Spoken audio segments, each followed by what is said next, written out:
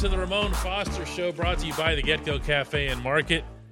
He's Moan in Hendersonville, Tennessee. I'm Dejan Kovacevic from DK Pittsburgh Sports here in Pittsburgh. And Moan, yeah, what's going on? Man, you know what? Ready for the weekend is what's going on, DK. I know, right?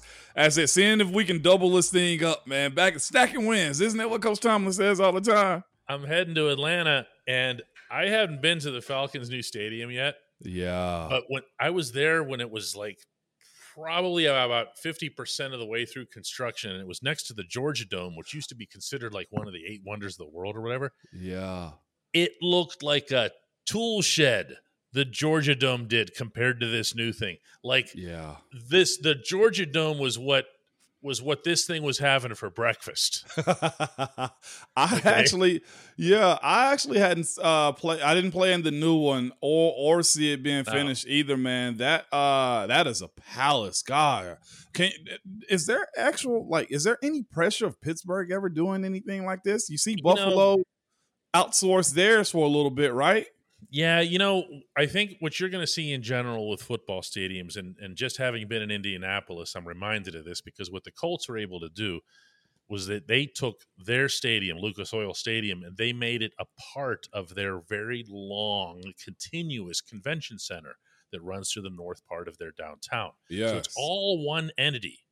So they can make a lot more money. They can expand conventions. Everything's indoors. Scouting combine. Yeah. Big Ten football championship this year, and a lot of things get opened up. Now, are we in any kind of dialogue about anything like that in Pittsburgh? The answer to that is a very, very hard no. Those things cost $1 billion. $1 billion with a B. Minimum now. Yeah. Minimum. You almost got to decide if you want a roof or not, because that could cost you another $750 million if you get it domed or not. Could Pittsburgh survive with a domed stadium? Is that something that even the fans will want? It's fans. You know what you're going to get out of fans, I think, is you're going to get fans. They'll get on a radio talk show or on social media, and they'll say, I think all football should be played outdoors and everything else here. And I'm kind of with them on that, okay? But I'm also kind of in the corner of do what you got to do. Yeah. Okay? Yeah. There are people who are complaining about the name change in Pittsburgh. Name change. Did you look at the dollar difference between what Heinz offered and what Acrisure offered? This wasn't something where the Rooney said, "Oh no, what should we do?" This was really easy call. Yeah, because dollars make sense, don't they? They sure do. So no, I don't see. There's when you look around the National Football League, the entire AFC North, there's no domes, there's no roofs. I don't know what the percentage is off the top of my head. I'm sure if I sat down and listed all 31 stadiums, and it is 31 because, it's 30 because there's 30. 2 teams that share LA and 2 teams that share New York. Yeah. You're not going to get how many of them are domed? I don't know. Is Chicago putting a dome on their new one? I think so, I think right? they're doing like a Miami half dome type of thing. Yeah. You know how Miami shaded with the sun and stuff. Yeah, Miami doesn't really count because it's in warmer climate. Southern. Whatever. Yeah, so I just I don't think I don't think you're seeing some great big push in that regard. Yeah, now that you bring that up, I think there are more open stadiums in the NFL than it is actual domes. The ones that have domes are destination Super Bowl places: Arizona, New Orleans, Minneapolis too, even in the north. Yeah. And I think the one that probably jumps out as a fairly recent construction where you would say, hey, if anybody was going to get started with a wave of domes, it would have been who? The Jets and the Giants. Yeah. In of all places, the New York market. And they didn't do it. But, this is not at all what we were going to talk about on this. No, it's not. But I know. Well, this has been trending though too with turf. As far as the field goes and whatnot. I saw, which is silly to me, the New York Jets / Giants have an open stadium with turf. That's dumb. I think they've actually committed to going to grass next year too. Well, if they don't commit to it, their players are going to have a mutiny from both teams. Yeah, 100%. They keep trying to produce these studies about, that say, well, there's no more injuries on turf than there are on grass, whatever else. But you know what? Perception can be reality too. It can be, in guys at some point, because it was trending big time. And of course, news cycles last 2-4 days, a week maybe, and then it'll crank back up at another dead period throughout the summer. But that is an issue, player safety, when it comes down to it. Someone asked me, because I live here in Nashville, and there's actually a committee that's raised money to outfit all of Nashville metro public schools with turf. And me personally, I know there's always a fight, at least down here, between public school versus private schools. And private schools always have better facilities. And I, of course, with the poaching of athletes that can go to private schools, I'm like, well, this is something at least the coaches in the inner city don't have to worry about as far as turf and whatnot.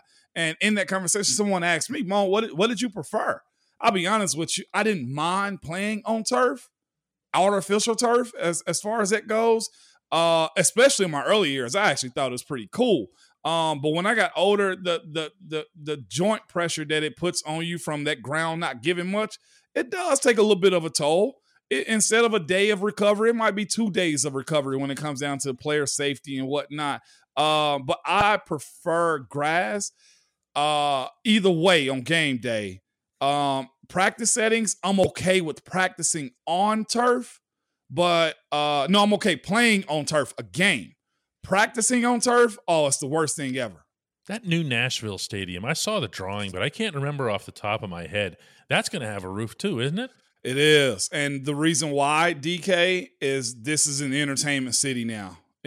Everything about it is saying if you build this, WrestleMania is already committed to coming to the new stadium. Nashville's been trying to expand across the river toward where the Titans are, and it's not easy to draw people because it's a long walk over that bridge. We have not talked about football yet at all. And I just don't think you're going to see that in Pittsburgh. I'm never going to say never to anything. Yeah. But in the man, it's weird, Moan. It's just being in Indianapolis, you walk in there, everybody's taking off their jackets and putting them on the back of their chair, and I'm like, yeah, I did see that. Football game. Come on. So I guess to me, the real question would be too, at some point they will have to either renovate, add to, or do something to Acrisure Stadium or to the footprint. At that point, does it stay on the north side? Or do you go where hockey practice facility is? You see what I'm saying? Like, where do you build? Because this one side of where Three Rivers was is now a parking lot. So do you flip-flop that back over again? Nah, I think there's a way around this sort of thing. Okay. I mean, I keep wanting to call it Heinz Field. Acrisure Stadium has everything that you'd want in a modern facility, NFL facility, other than if you wanted one, a roof or a dome. And there are different kinds of roofs. There are different kinds of domes. There's, like you said, there's the partial ones. I don't look at that stadium and say, man, this thing's outdated. Okay. That makes sense. I'll roll with that then. Now, if the rest of the AFC North starts doing it, look out. Oh, Saints would be the first one to break. I don't know, man. See, that's the other thing. Those are 3 pretty nice stadiums. They are. I got to give it to them. Baltimore, I even say, I think Cleveland did a facelift that looked good. And start adding monitors and LED lights. Everything kind of, spruces up a little bit more too. Wow, I think you're going to see, you know what it's going to eventually be, Ramon? There's going to be 28 teams in domes, and the AFC North stays outside. Huge John Facenda voice, frozen tundra of Cleveland and Cincinnati. When we come back, we're going to attempt to actually talk about football.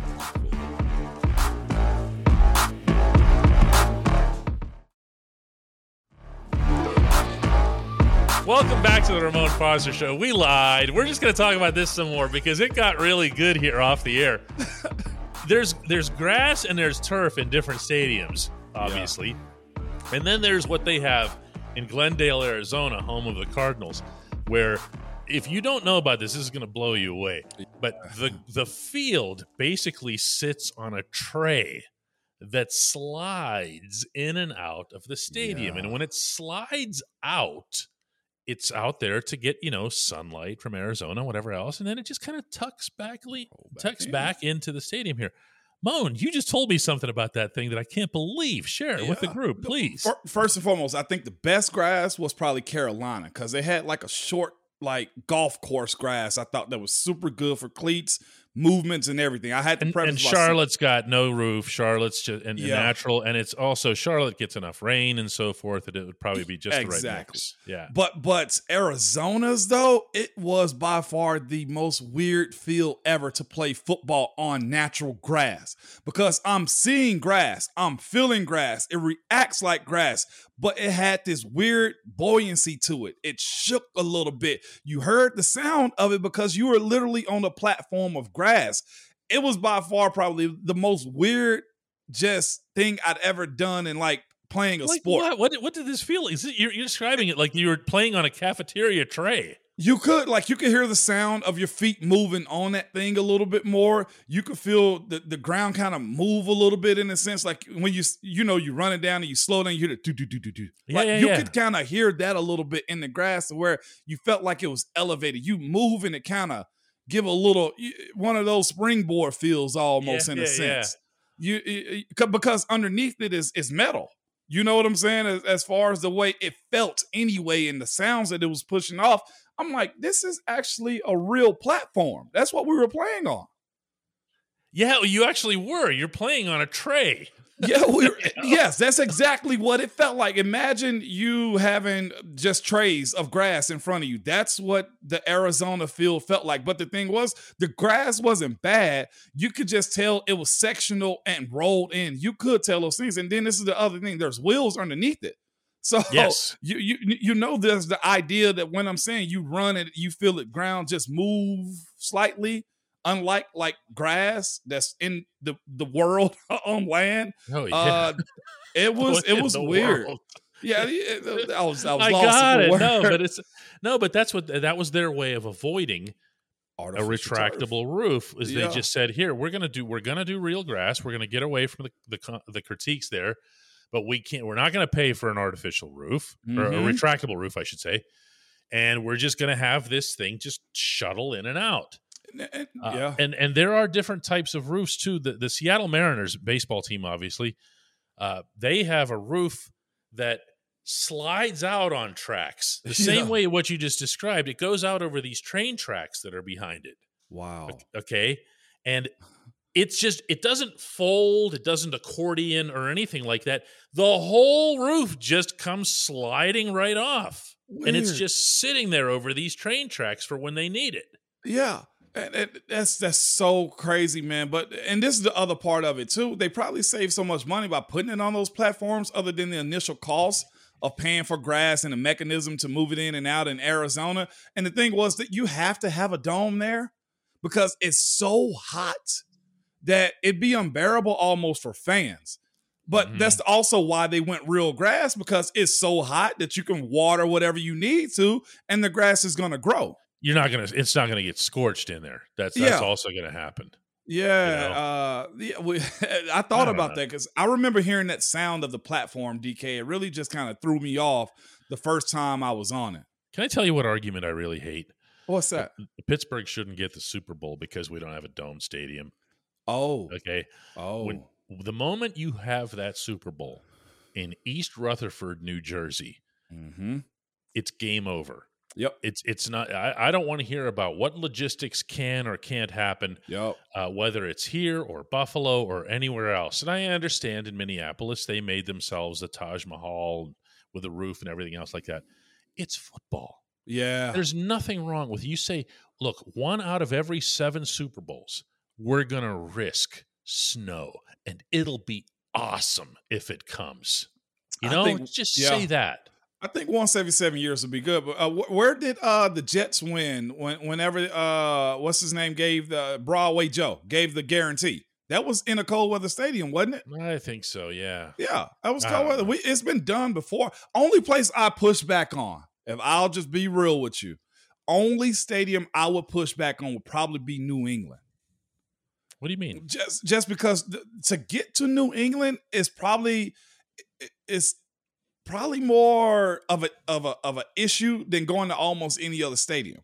As small as Green Bay, the city is, they still have parking. Not even a place, yeah. Yeah, you see what I'm saying? Like New England, Foxborough is really not, like you said, it's not a thing. Place. Yeah, it's not a thing. It's really just a field and the stadium and a Walmart. no real designation of parking, no real designation of what city to stay in or do what in. Like that would be like to get. It was. I ain't gonna say it was miserable to go out to Foxborough, but it is. Okay, well there it is. It is miserable. Yeah. That's the only stadium I say is probably on the no Super Bowl list is New England or Foxborough. Yeah, it just doesn't make any sense.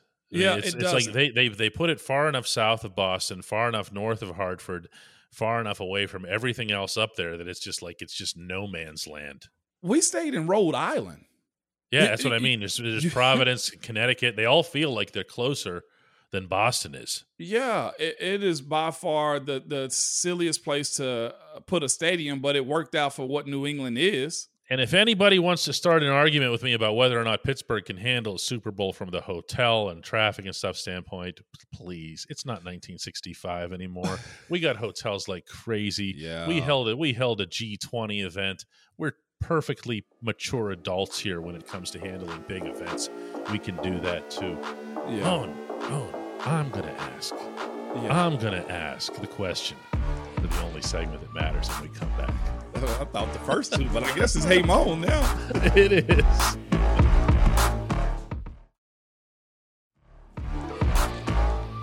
Hello and welcome back to the Ramon Foster Show. This is the only segment that matters. It's brought to you by our friends at the Get Go Cafe and Market, where 3 expert chefs fine-tune every detail of every sub, every sandwich, every menu item. Choose your favorite at the Get Go Cafe and Market, which, by the way, also has an awesome app. And by that, I'm not referring to appetizers. I'm referring to the app on your phone. The Get Go Cafe and Market, better believe it. Moan, I've got one for you today. I'm here for it. I don't know what this is. Anytime you ask it, I'm like, oh my gosh, where is this going? Here it goes. Ready? Yeah. Hey, Moan, do these 2 clowns doing the show even know that there's a game this weekend? Are you going to talk about the game, either of you? Because I'm going to unsubscribe from everything that you're doing. Sincerely, D. Kovacevic in Pittsburgh. Yeah. Yeah, we know there's a game. We know there's a game. Yes, but this is a short weekend. We had a lot to talk about, including turf, okay? What was it going to be about? We had a plan. What was it? We were going to talk about the wide receivers. Or one in particular. We were going to talk about Deontay Johnson. Yeah. I overheard, and I didn't hear much fuss about it, which again lends you to why we probably hadn't spoke a lot about us other than we beat a bad Colts team. Because there's not a whole lot coming out about this team in general. Deontay was, I guess, quoted as saying last week, DK, he needs more touches. He needs to be more involved in the offense and all those wide receiver type of conversations, right? And I was just like, well, let's talk about that. Why? Why is that the case? And the first 2 plays of the game, I think Kenny went to him, or the first 2 passes he went to him, and he got him involved in it. He did. Yeah. And there were a couple of decent plays that he made over the course of the game. The ones that are going to stand out, obviously, are the drop touchdown and then another one of those insane backward runs. I mean, he's going to lead not the league. He's got to lead NFL history in negative yak. Yeah. You know what I mean? Yeah. It's just he gets the ball and his initial reflex is, I'm going to run backward. Yeah. Because I am so dominant and so overwhelming with the football that all I need is to just clear some space and clear my mind and survey the field so that I can dominate. Dude, no. Yeah. No. I saw that happen again, and immediately I was like, because I think it was close to a first down. Had he gone across again. Deontay, I like the kid. You know that. I've been a fan of him for a while. I know others feel different about him, and that is okay. I'm all right with that. I like him because of my relationship with him, my interactions with him as a teammate, and I know what he wants out of it. I think as a player, though, when he gets out there, Deontay doesn't want to be hit. I think he see other wide receivers go down. Why are they going down? Well, to preserve their careers and not have injuries, and they can continue to play for a very long time. And that's speculation on my part. I don't know if that's really the truth. It's just what I see. Who's the wide receiver in Seattle that goes down every catch that he get, no matter where he is? I forget his name off top. Either way, guys do that more often these days. As a player, I can say this. I've seen running backs run out of bounds more often. I've seen quarterbacks run out of bounds. I've seen a bunch of players go down because there's either the fear of getting hurt because of a hit, which you can say, well, that's soft. It's a physical game. Play it. But as a player, I kind of get it. On the fan side of what's happening, I say to myself, that's stupid. Go forward. You're compensated for this. You know what you signed up for whenever you got into this sport. You know what it entails. It entails the idea that you may be done for the year because of a hit. You receive those things. I've seen Heath kind of go through that a little bit. You know what I'm saying? As far as bad injuries, everybody goes through it. But he's got to kind of find a way to make plays other than going backwards. And he almost had a almost drop in the game. You see, he had to double catch a ball this past game too because he's trying to get the ball and get out of the way too quick. That can be a sore. It can be sore eyes for people that got to watch that. I'm not in any position to argue or even discuss any of this because this is way inside football for me. But I wouldn't argue it from the layman's perspective. I'll also point out with at least some amount of satisfaction to this because I really liked the kid when he was here. But I don't know how many people realize that Juju Smith-Schuster would be leading the Steelers in receiving if he were still here. Now, you can say, okay, well, obviously he's got Patrick Mahomes. He's got Travis Kelce as a distraction. He's got Andy Reid as his coordinator and everything else. But facts are facts. Juju's got more receiving yards than anyone on the Steelers, including the Steelers' leading actual receiver, which is not a wide receiver. It is, of course, Pat Freiermuth. Tight end. So it's been... if I'm Deontay, man, I get past this whole idea of whether or not I'm a number one this or that or whatever because he's not. He's also, just not. I'll say this too as far as Juju goes, man. For him to get out of Pittsburgh and kind of find a new niche on the team because he's number 2 there, which honestly may be his role, even if he's got the most receiving yards at wide receiver for that team. At wide receiver. No, he would just have the most in Pittsburgh. That's all. I'm saying if you moved him. Yeah, but either way, I've seen this guy gel with Patrick Mahomes, which probably ain't hard to do. Patrick is basically throwing him slot routes and letting Juju out physical DBs and honestly linebackers. Like his rookie year here. That's all he did. All you guys did was he would come in off that one little slant off the right or the left. Ben would hit him, and the rest was all him. Was history because he's a big wide receiver, and man. Tough. So, he wasn't what you wanted him to be because Juju rolls really, really fast, really hot to where you start to look at AB and say, oh, we got somebody. Hey, Juju's not AB, but Juju's daggone good too. You know what I'm saying? For the role that's necessary for him. Yeah, he doesn't have the explosion because of the knee. Right. The knee issues that he's had since he was a rookie year. He lost that explosion. I don't know that it's ever going to come back, but he's found a way to keep his career going. He did. To his credit. He really, really did. Let's get into some predictions for Steelers at Atlanta. It's Sunday, 1:02 p.m. kickoff, by the way, at Mercedes-Benz Stadium.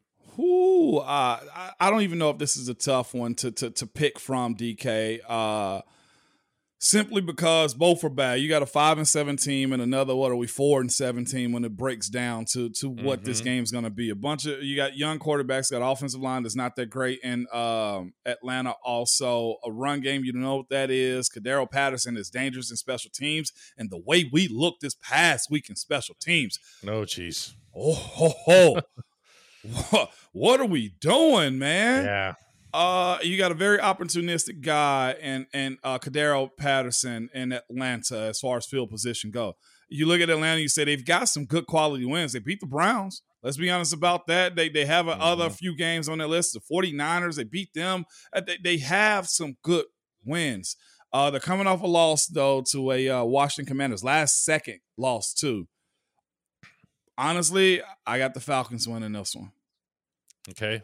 What you got? I have them winning 24, and I think we get better offensively, still not over 20. 24-17, DK. Mm-hmm.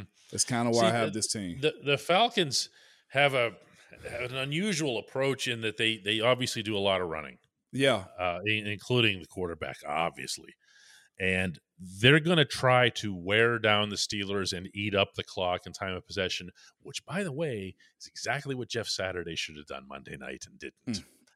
You know, you got Jonathan Taylor back there. Use him. What are you saving him for? Posterity? You know, use him. 20 touches. You kidding me? Yeah.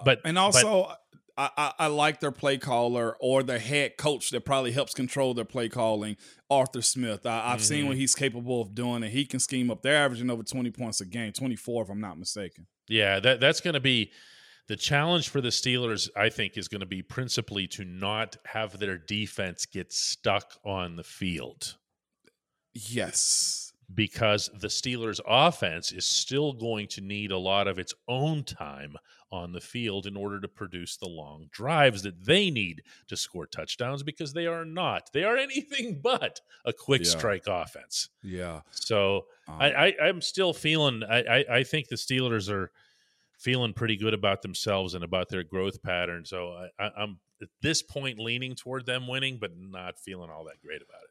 And that's why I got to go with the Falcons. They're playing at home. And let's be honest, too, the Steelers' defense run game was reeling a little bit. They pulled it together late, but I didn't like how that looked. And any smart team is going to try to take advantage of that, too. I got to correct you, though, Moan. Talk to me. Falcons aren't playing at home. That place is going to be packed with black and gold. That is not going to be a home game. That's true. That is everything I've heard from the people who listen to us or read our content from our website down that neck of the woods say it's not even going to be close. Like Indianapolis was probably about a 55-45 for the Steelers. This is something else entirely, because the Falcons have been pretty hopeless for a while now. Love it. Absolutely love it. Yeah, it should be fun. All right, Moan. Let's do one of these shows for Monday then. Let's pick this thing up then. Yes, next week.